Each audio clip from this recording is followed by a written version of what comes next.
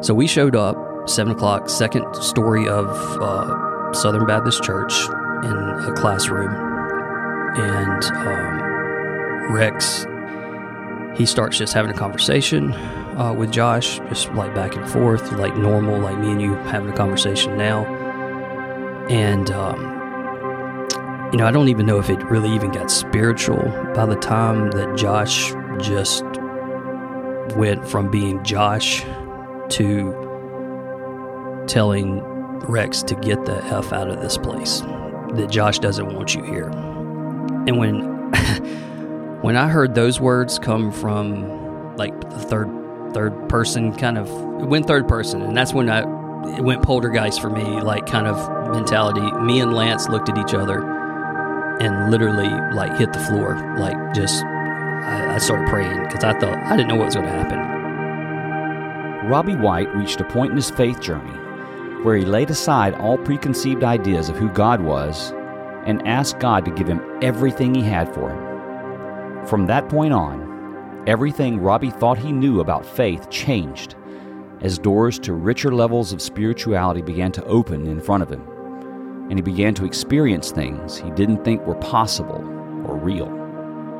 Today, he shares many of those extraordinary experiences with us so we might see with clearer vision the power of God in our world.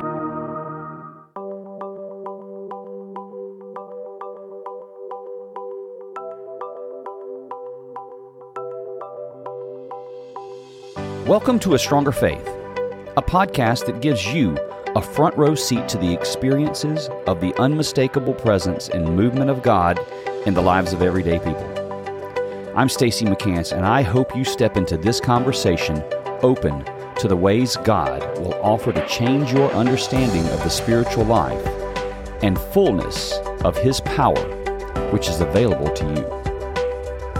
I love conversations like the one we have today. Please meet Robby White. Robby White, we were on a Zoom call because you run an organization that was going to help us at this ministry think through some stuff. You got believers in that place, and that's the reason I guess I was attracted to you. So anyway, you got on the call with us to kind of help think, and we started talking about what we do. And next thing I know, we're in a conversation about the presence of God in your life, and got to a point, it's like, hey, man, Robby, I'm sorry, but you're going to have to come on. And you're a traveler and all that stuff, and it worked out, and so you're here. Yeah. Thanks, Robby. Yeah, excited to be here, man. Good. Hey, and yeah, you do a lot of traveling, your family, and I think you were just... I don't know how you got your RV to Hawaii. Yeah, it was quite a feat. You got one of those James Bond convertible ones that go through the water or whatever. But anyway, I got you on a break back here, and I'm looking forward to it. Hey, when we talked on the phone, it was, or on a Zoom call, you spoke of some pretty extraordinary spiritual experiences that I'll be honest with you, and even in what I do now, I hear it more because people know what I do, and they say, hey, let me tell you what happened, or let me tell you what I heard. But folks, just in general, we don't talk about this stuff. Yeah. And it's unfortunate. I mean, it's stuff we read in Scripture. It's like, oh yeah, that happened back then or whatever. But I mean, not today. 2023, get real, right? And then when I sit here and talk to an entrepreneur who is also a Jesus follower, and he tells me some stuff that's gone on in his life that he's witnessed or experienced, we just got to talk about it. So I'm going to try to guide us into hitting some of those, and I don't know them all, but you're just going to have to come through it. But hey, if I remember correctly, you were a pastor's kid. I was, and in this deep south part of Alabama, a little town called Bruton, Alabama, full Pentecostal church, I would say, would probably be the best definition. Hated it. Actually brought friends with me on Wednesday night to experience the craziness of what we saw. I know, yeah. And what was that? What was that like? Everything that you stereotypically probably think everything of a Pentecostal church? Yeah, probably everything you stereotype for, running down the aisles, shouting, that kind of stuff. So when my family moved, my dad got a new position with an oil field company. We moved here when I was 13, and as a 13-year-old, you give your parents ultimatums. So one of my ultimatums was, if I'm going to move from all of my friends, we're not going to a crazy church. We're going to a regular church. Yeah. So But he was a pastor of the other one? Yeah, he was a pastor, and but now he was full-time work, part-time pastor. So it was just a small, I would say country church with like 30, 40 members. But when we moved to Tuscaloosa, we ended up going to Flatwoods Baptist Church. So it was a more Southern Baptist, tamed church. All of my friends went there, thoroughly enjoyed it, had a great youth pastor that poured into me that I'm still friends with today, and thought that was going to kind of be my faith trajectory for the rest of my life, is just a normal church experience.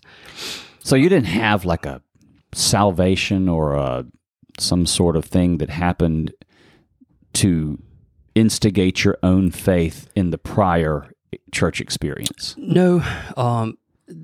I would say probably at 7 or 8, the hell, fire, brimstone message came. Yeah.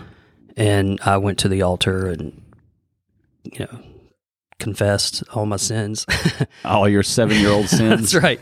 But didn't want to die and go to hell was pretty much the reasoning behind it. So I would say around 14, 15 is when I really first had a heart conversion, where it was just like I knew that there was more, and I knew that I wasn't living up to what I needed to be doing, and that was a continuous, I'd say, sanctification from the age of 14, 15 until today. There was ups and downs in my relationship with Christ. I went to college and did the typical college things and partied and all of that, and then ended up with my wife today. She had moved back to Tuscaloosa. She graduated a year before I did from Auburn, and so she came home and got everything. She fell in love with the faith, a body of believers at a church here called Harvest Baptist Church, and I saw something different in her from that period of time. And we went through a breakup where I didn't want to relinquish my freedoms that I had, and after about a year or so, I came around, and so ended up being the college pastor at a small, it was small when 100 or so members. Within a couple years, it grew to, I think, over 800 members. So now this is like college time or post-college now. Post-college. You said something happened at 15. Yeah. Well, I mean, at 14, 15, I was sitting in church just, like any other Sunday, and just felt conviction in my heart that I needed to repent and to get my life right, and to give it to Jesus. And so that happened at that age. And there would be moments of, like pursuing heavily for Jesus, and then there would be moments pursuing flesh. Sure. But I mean, I don't think there's some sort of demarcation that God has designed here. But through your single-digit years and on up into maybe the puberty time, you're just a child. Yeah. You know nothing. I guess you could have behavior that's technically classified as an adult as sin. Right. We have a sinful nature. I'm not convinced that an 11-year-old who dies is going to hell because of that. You know what I'm saying? Yeah. I think that's an absurd way to think of an eternally good God. Yeah. And you know what I'm saying? Right. And as you get into the, 14, 15, 16-year-old age, you're transitioning into young adulthood. We probably have different classifications for it now.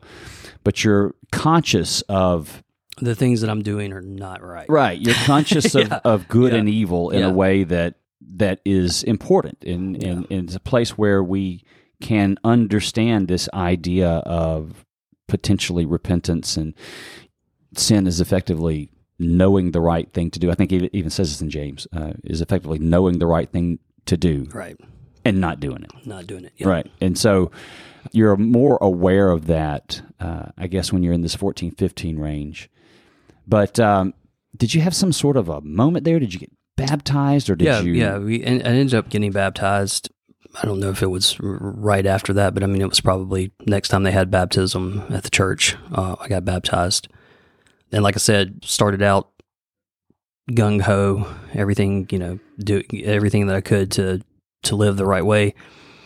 And it was probably post-college when I really developed a great relationship with the Lord, where it wasn't so much focusing on the thou shalt nots, like I would say, like, as a teenager, that was more of the trying to do everything right, but God sucking all the fun out of it kind of mentality.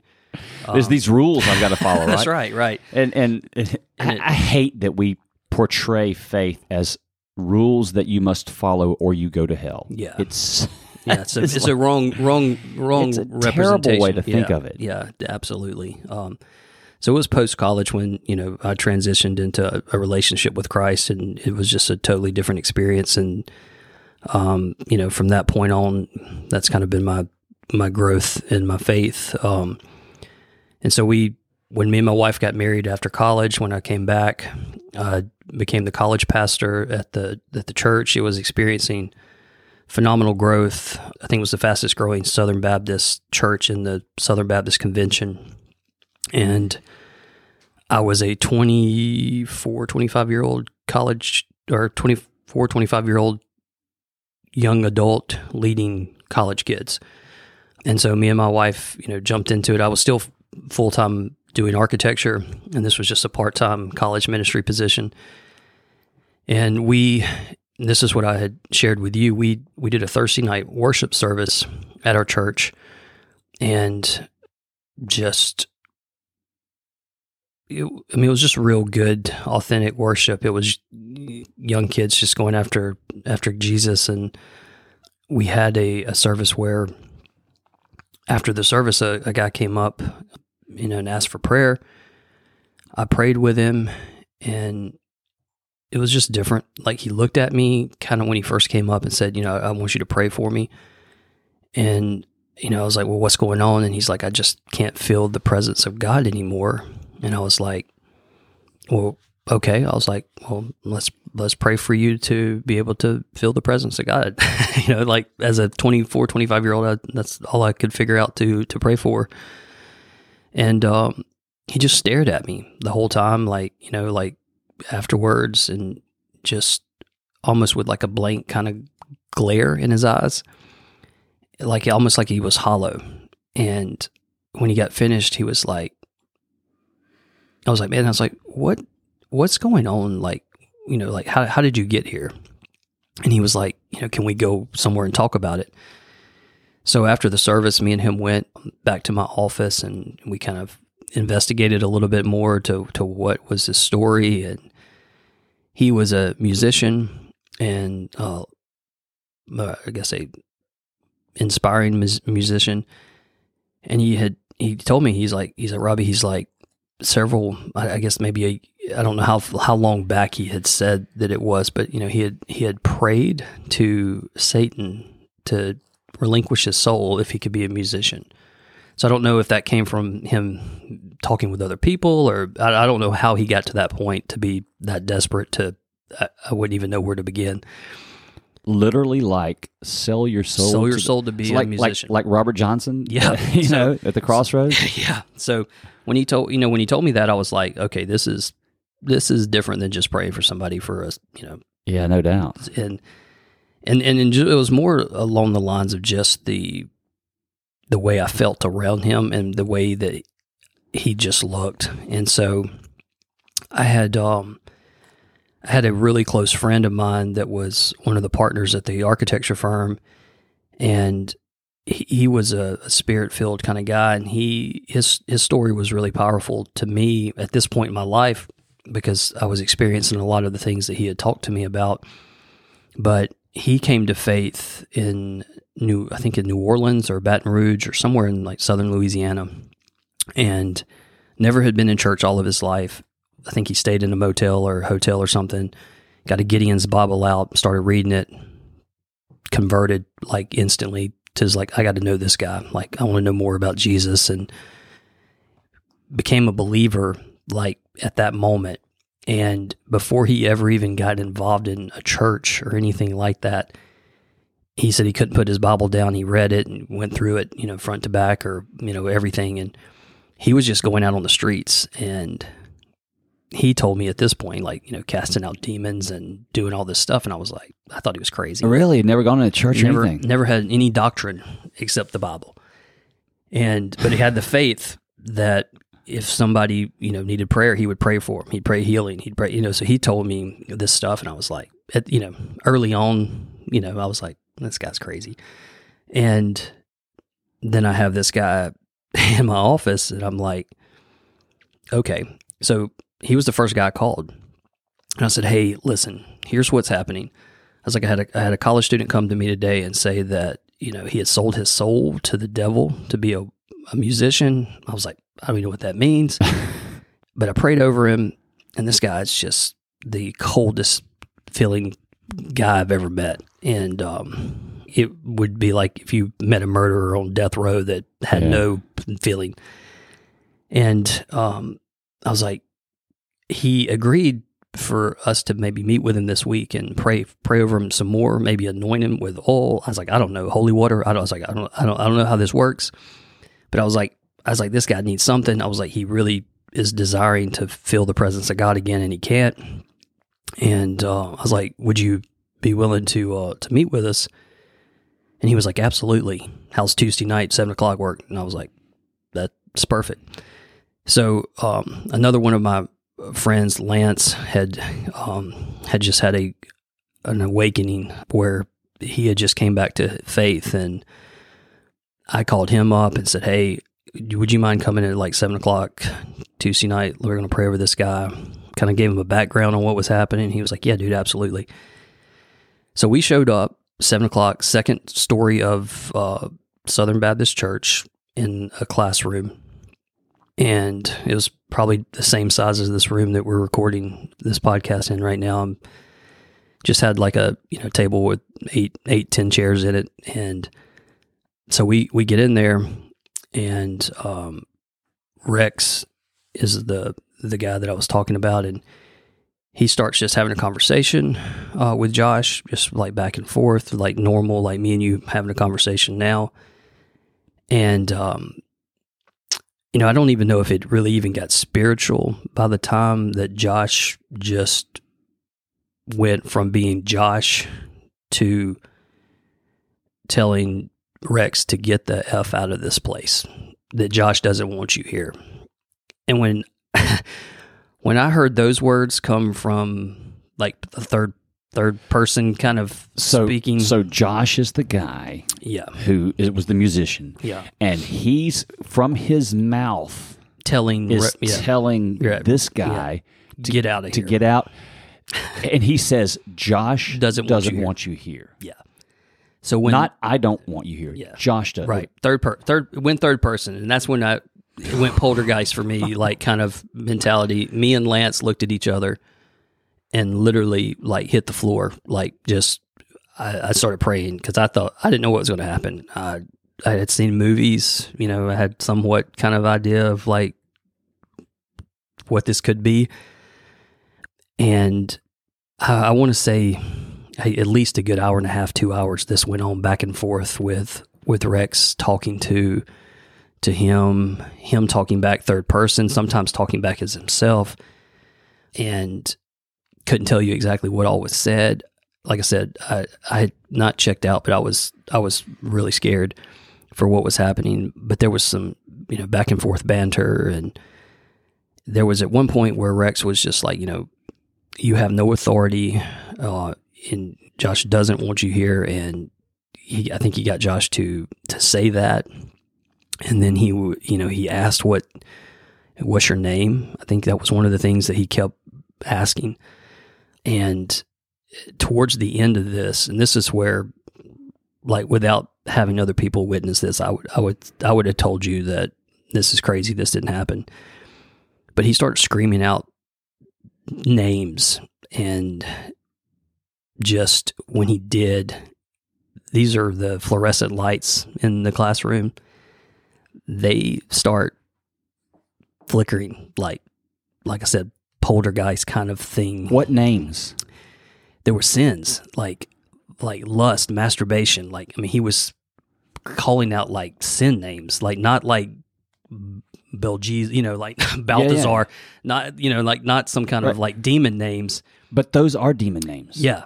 I've come to learn this, right? In having conversations like this with people who have experienced delivery. And that's why I was interested to know when Rex was asking for names. Yeah.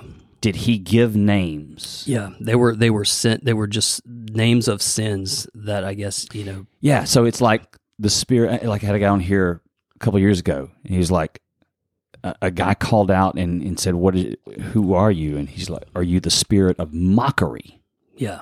And he like, in a crazy voice, like came out and said, yes. He had to answer truthfully, right? And so when I hear of names of demons, it's not some crazy, right? That's what I was with a bunch of Z's and Q's and stuff in there. It's right. That's like, what I was expecting to come was like some for sure. Because I guess in the Bible there's the the story where he asked in his legion or So I was expecting some cool kind of crazy name to come, but it was just those. And when he screamed, and he literally screamed those out. And how many?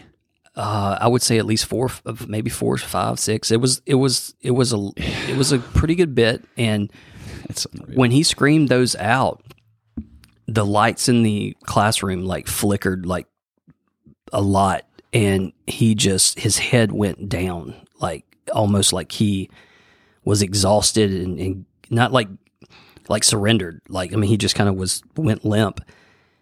And Rex looks at him. He's like, Josh, look at me. And he holds his head up and he said, do you want to receive Jesus Christ right now as your Lord and Savior? And Josh is like, absolutely. And prayed a prayer of salvation. Totally different guy. I mean, he came in as someone that looked like he was, wandering in with no purpose. And he left with like a guy that had just had his life changed. And I mean, that happened in front of me, and Lance would be a great guy to get on this podcast, because me and Lance during this period of time, we experienced other things where they just didn't make sense at the time. It's something like made up. That's like the movies would have been made up. And honestly, that's why Lance was the guy that I called to come, because we had just had an experience at his house. I don't know how, maybe a month or two before that. Like, so when Lance came back to faith, Lance had the same kind of situation where he just didn't want to have anything to do with church, grew up in church, had turned his back on church, and was going out and partying in the bars and living that kind of college frat life. And I'd say at least maybe once a week, if not more, I'd go by his house and say, hey man, love you, brother. This is not the life you're supposed to be living. I was like, I was there. I've done this. It's not going to end well for you. I'm always here for you. And that relationship probably went on at least over a year or so like that, where, I mean, I was praying for him daily, meeting with him like at least weekly. And eventually there was a Thursday night he showed up at church to our college worship. And I was speaking, and I saw him walk into the back of the church, and he sat on the back row, didn't sit around anybody. And as I was wrapping up the message, I have no idea what I was even talking about. We had the band come back up, gave an altar call, and somebody came up for prayer. I was praying praying with that person, and all of a sudden, there, like, I get finished praying with that person, and there's probably 15, 20 students around somebody at the altar, and I knew it was him, and sure enough, it was him. And during all that period of time, like that had happened, he calls me back up, like maybe a week, during the next week, and he's like, hey man, this is like 2, 3 in the morning. He's like, hey, can you come over to my house and pray over my house? And I'm like, what's going on? And he's like, I think I have a demon in my house. This is Lance. This is the guy that Lance. joined you and Rex. Yeah. With Josh. Yeah. Okay. I'm getting the character. Yeah, right. and this is this was, like I said, like prior to the Josh incident. So Yeah. So I go over to his house. It's like 2:00 in the morning, and I go over to his house. He tells me what happened. He was laying on the couch asleep, and he felt like this heavy presence like on him. He couldn't breathe, and then all of a sudden, there was like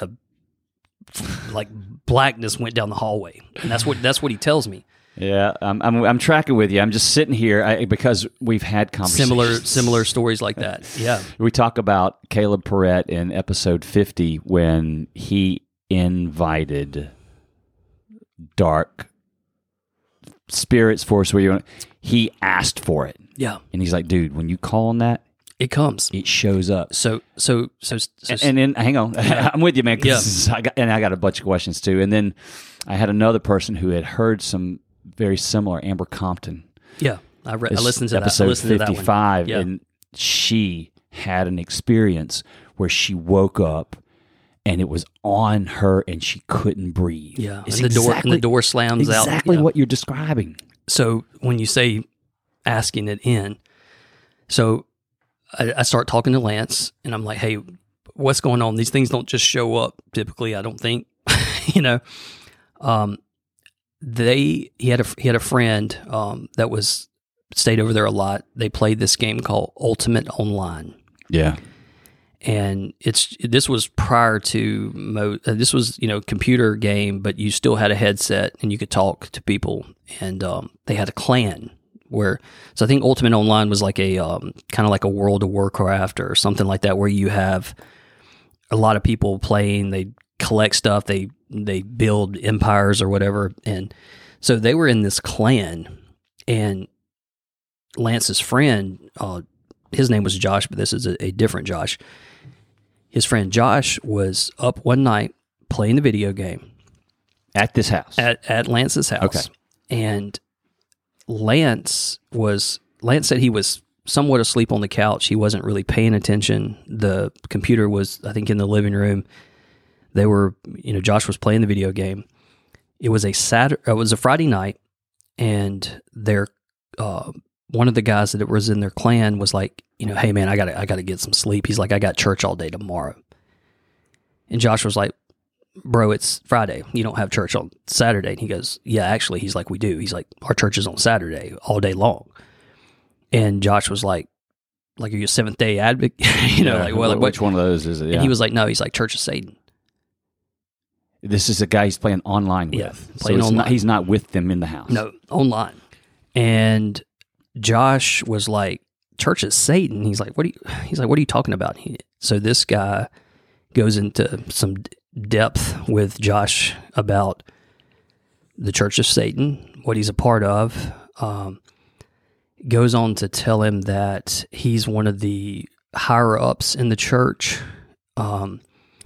He is hung on not nails, but hung, like they have hung him for like a long period of time. Like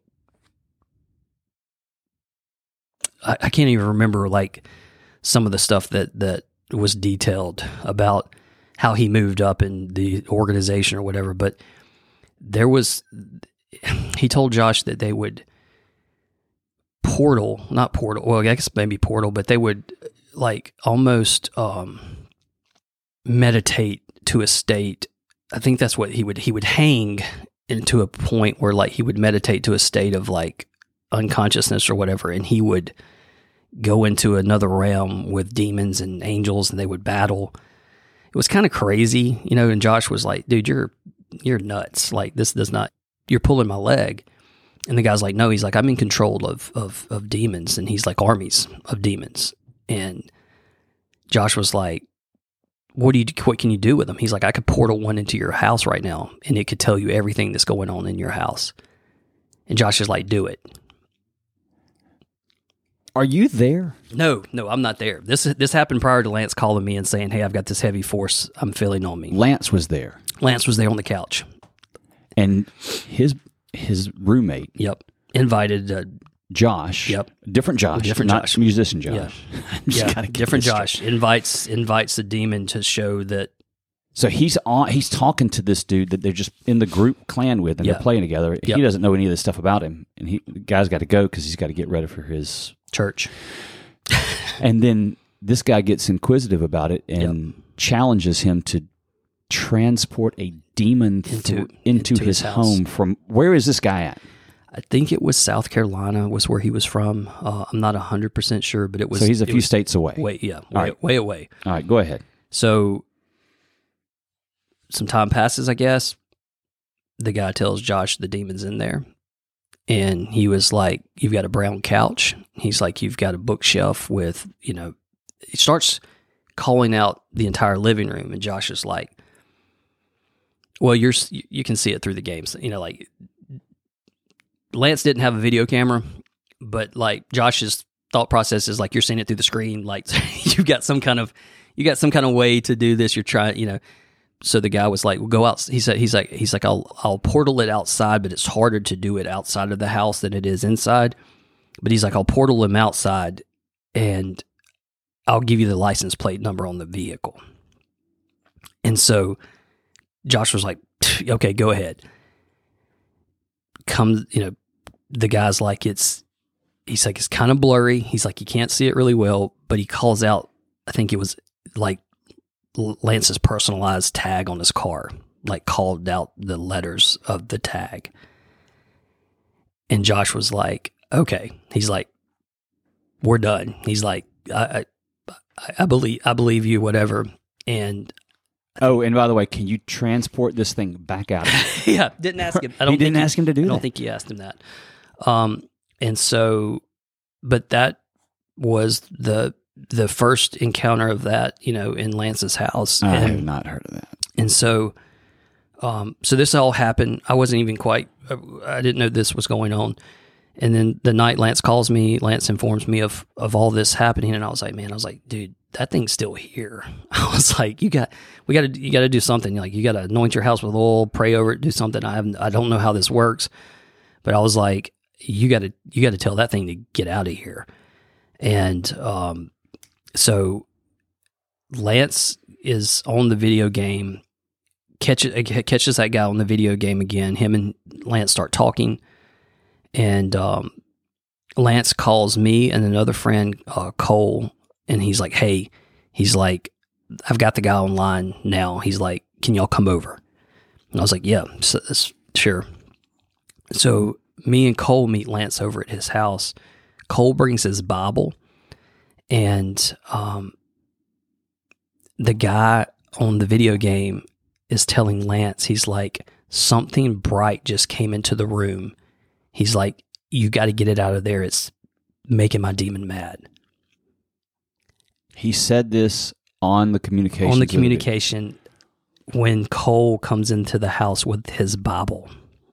And so, end of the story is Lance tells this guy, like, we don't want this demon in our house. Like, get it out, take it.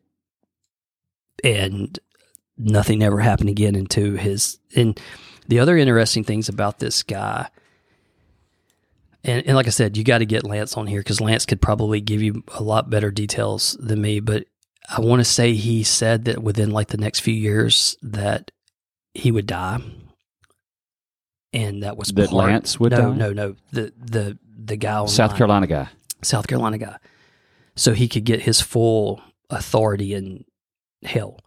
He also said that he had seen battles with Michael and Gabriel. And I mean, it was stuff that like I would have been skeptical of.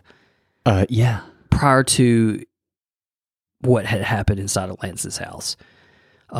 So there again, that had all went down, and that was prior to, to us praying over Josh and seeing that happen. So all this was going on, I would say, within like at least a 2 or 3 month period of time, and just craziness. All right, I got it. Yeah, I got questions. Yeah, I don't even know what questions I have here, but something has got to give on this. This sounds like a movie, a made-up... Yeah, made-up movie. All right, so I'm sitting across the table from a guy who is a person of faith, who owns a highly reputable, super well-known business in the community. Faith-based, and I guess you're sitting here listening to him, and there's nothing... okay, so I got questions. Yeah. First of all, I'm not a crazy charismatic nut. Well, there's nothing wrong with being charismatic. That's right. Right. You could probably talk to 100 plus of my friends. It's not like my life. Like, I'm not seeking that kind of. Yeah. You're a dude who is reporting some unbelievable things that you've experienced that our culture doesn't have an appetite for. Yeah. I know people who understand the truth of the spiritual life and realm. Yeah. And if you believe the Bible, none of the things that you are describing are outside of what is detailed and explained in Scripture. Yet, in our world today, we don't go for that. We don't accept that. When people hear about stuff like this, I don't know that this sort of prayer or activity or healing, if these sort of services are taking place in traditional denominational churches. Now, so the first question is, the church that you guys met musician Josh in and did this, was that a Pentecostal church? Southern Baptist Church. Southern Baptist Church. Yep. Okay, the Southern Baptist churches I've been to, those things aren't taking place in these churches. So when all this was going down, I had, like I said, this was just a whirlwind of experiences happening in my life in a short amount of time. I was talking to leadership, some other people, and just like, hey, what's going on? Like, this is in the Bible. Like, do we believe that this is real? Or what are your thoughts on this? And I got feedback, hey, that was for the apostles to show signs and wonders. That was for Jesus to proclaim his ministry. I got a lot of the, theology kind of responses back, and I was like, I would agree with you, other than I saw it with my own eyes. And it happened. There's only one problem. There's only one problem. It's only one problem with that is, like, I get it. I 110% believe you because that's the way that I want to believe. But I saw it, and I can't deny what I saw. Yep. There's too many people talking about things like this actually occurring, where I think we've buried them in the past in other times or other sanitized, I call it sanitized versions of faith. And, I go to a church now that has prayer of healing. Yeah. Never a church I ever went to before had ever had that I was aware of, ever had any sort of service around healing. And Jesus himself said it. Yeah. He's like, you're going to do greater things than what I've done. Greater things than me. I'm like, what? You're Jesus. Yeah. How are we going to do greater things than you? Mm-hmm. It doesn't make any sense. And people will say, no. He was God manifest himself. That's who he was. How are we going to do greater? It's like, I don't know, but he said it. Yeah. And the reason I think that we're able to do those things, or going to do those things, is because he lives and he resides in us, and he has given us the authority to do these things. My next question, Rex. Yeah. What was Rex doing? Was he just like Cool Hand Luke? Cool Hand Luke. He not like been here, done that. Yeah, you're not shaking me with the light thing, right. And been here, done that. We're the voice thing. Yep, we're gonna get rid of this guy, and just totally, there again. I think we discount what we don't understand, and then we also shy away from anything that makes us uncomfortable. Yeah, why do we? And I almost think. Like magnets repelling themselves when we get to that part of Scripture. Yep. New Testament Scripture. And so when this was all happening, the things I guess, I kind of have ran away from as a child was very much real to me at this point, and I was like, there's got to be more that I have just So, and it is a hard balance because there is a far side that maybe is too extreme, and then there's another side that has just kind of hidden 90% of what Jesus did. I mean, like, as far as it was for then, it's not for now. Even though, like you said, he says that the greater things you're going to do, and I had a guy tell me this, Stacy, that was really good. It was like, so when it's like you believe in Jesus, right? And I was like, yes, I believe in Jesus. He's like, then you believe in the Bible, and I was like, absolutely. And he's like, when Satan's cast out of heaven, a third of the angels go with him, and he's like, where do you think those are at now? And I was like, good question. He's like, they're roaming around like a lion, waiting to pounce, kill, destroy, whatever. And he was like, there's just so much there that, like, you can't deny, on top of, what Jesus did. And it's counterintuitive if you believe in the Bible and you believe in Jesus, but you believe that those things were just for a period of time. And I would have like leaned into that camp, but basically because I didn't want to mess around with stuff I didn't understand and I didn't know. And today, like, it's still scary. Like, it's one of those things, like, when this is happening in my life, I'm in my mid-20s, and I'm like, oh, it's game on. I start seeing everything in the, like, over spiritual. I'm like, oh, he's got a demon in him. We need to cast this thing out. Right. So it's one of those things where it is a discernment too. It's like you got to know when, and I think that's just walking in the Spirit and just listening to the Holy Spirit. And when you see signs, when people, especially when they are open, that they're struggling with something they can't get rid of, they have a heaviness on them.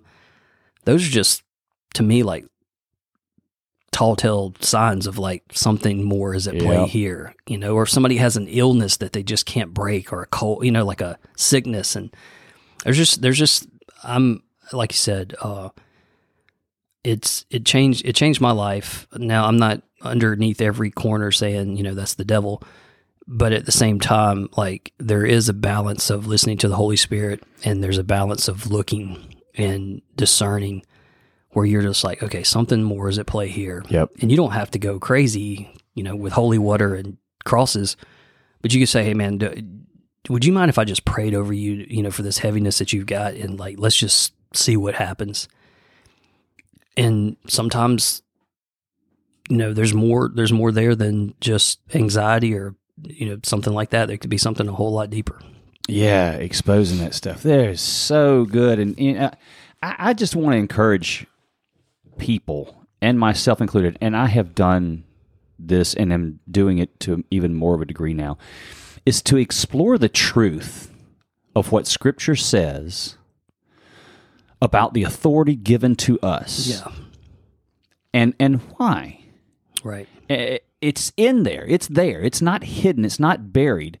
We have just put on a lens that we read Scripture with that is just about us following rules and being better, and it doesn't give credibility to the idea that there truly is a spiritual realm that we cannot see, that I believe unveils itself every now and again in this world. Yeah. I've had people on here who have reported incredible things. And you know what we do for people like that? We give them medicine. Yeah. We medicate them because we believe it's just hallucinations. Now, yes, I understand and believe that there are people have mental things that happen that can be addressed that way. I'm not saying that everything is a demon. Yeah. But just read the Bible. Yeah. Just read the Bible. It's right there. And read it in a way that we don't just kind of, when we get uncomfortable with something that we read, that we just kind of blow through it. That's an indication that we need to pause for a minute right there. That's a place we need to stop and ask questions and ask the Holy Spirit to tell us what's up with this and do some investigating, because I believe if we were to investigate and uncover the truth of this, all that's going to do to bring light into darkness. Bring light into darkness. Yeah. That's exactly right. I think of the enemy, I think one of their greatest tactics is to make people say, okay. Oh, yeah. You guys have lost it. That's not real. Yeah. That's not true. That's not real. That was for that old. I mean, if I am, if I am Satan, him, I'm like, that's the thing I'm doing. Yeah. I'm going to convince people to say that it's not real. Yep. And one of the things we do here that I love about this is I try to get people to talk about it. And I say this to guests before they come on. I say, look, when we don't talk about this stuff, it gives the illusion that it's not happening and it's not true and it's not real. And when we don't talk about the movement of God, it gives the illusion that God's not real and not moving. And so we do. That's what we do. That's the point of this. And this is just Well, when this stuff was happening, Stacy, like I said, we ended up. I had a really good friend that I became really good friends with, and his name was Chris DeVitt. He was from South Africa, and he had an organization where they were training up. I want to say it's tens of thousands of pastors in Africa. I think it was called AFMEN is the organization, and I want to say he's probably in his 70s now. So I met him for coffee.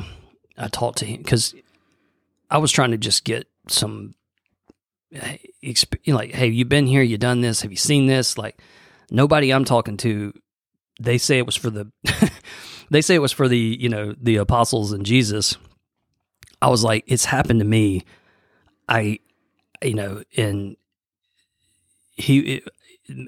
Mentorship, like reaching out to people who have been there, to me is so valuable. Like he gave me so much wisdom. Like he shared stuff that he had seen, and I'm like, why is it so different in another country? Because you hear stories from like missionaries where it's like, hey, yeah, this is happening, but for some reason, like in the United States, we've almost swept it under the rug. We got a big rug, man. It's a big rug with a lot of lumps, and it's like, and you hear these stories and stuff, and like I was like, Chris, am I crazy? And he's like, dude, you are not crazy. He's like, you are absolutely experiencing the power of God.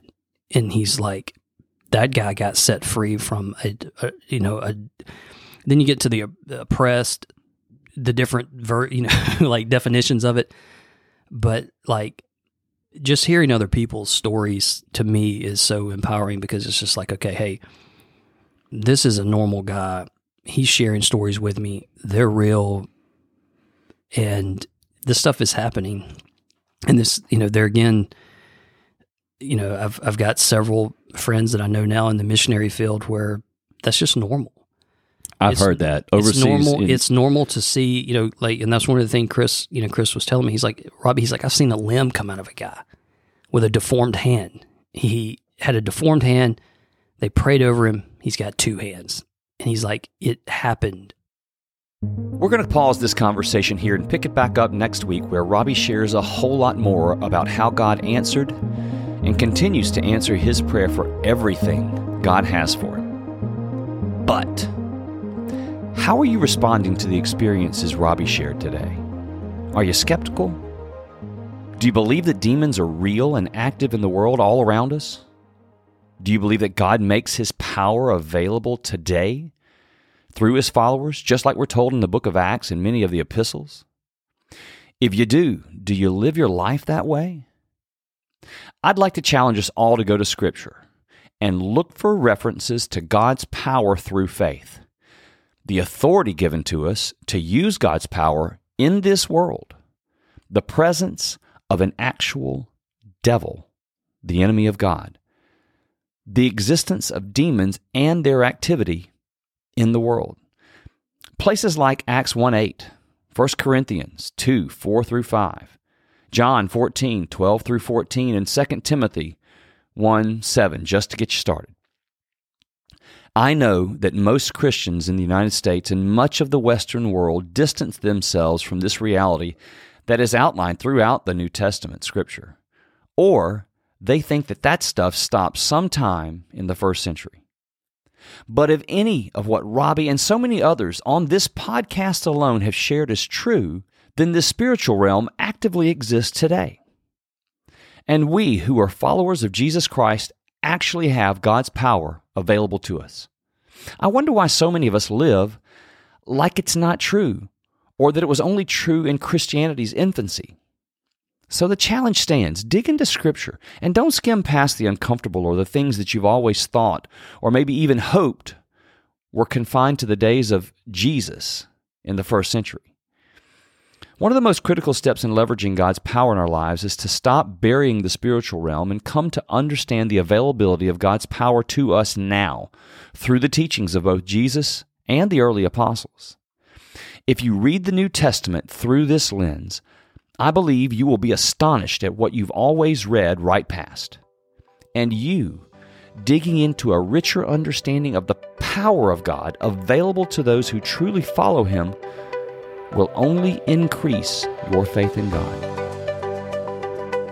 Thank you for joining us today on A Stronger Faith. Today was only part of our conversation with Robby White. Next week, we will continue with more of Robby's experiences as he details how God has drawn him further into spiritual truth and understanding. So set a reminder for next week's episode. We'll be glad you listened. For more episodes like this one, to recommend a guest for us, or to support this ministry, please visit astrongerfaith.org. Until next time, we pray for peace and a stronger faith for you and those you love.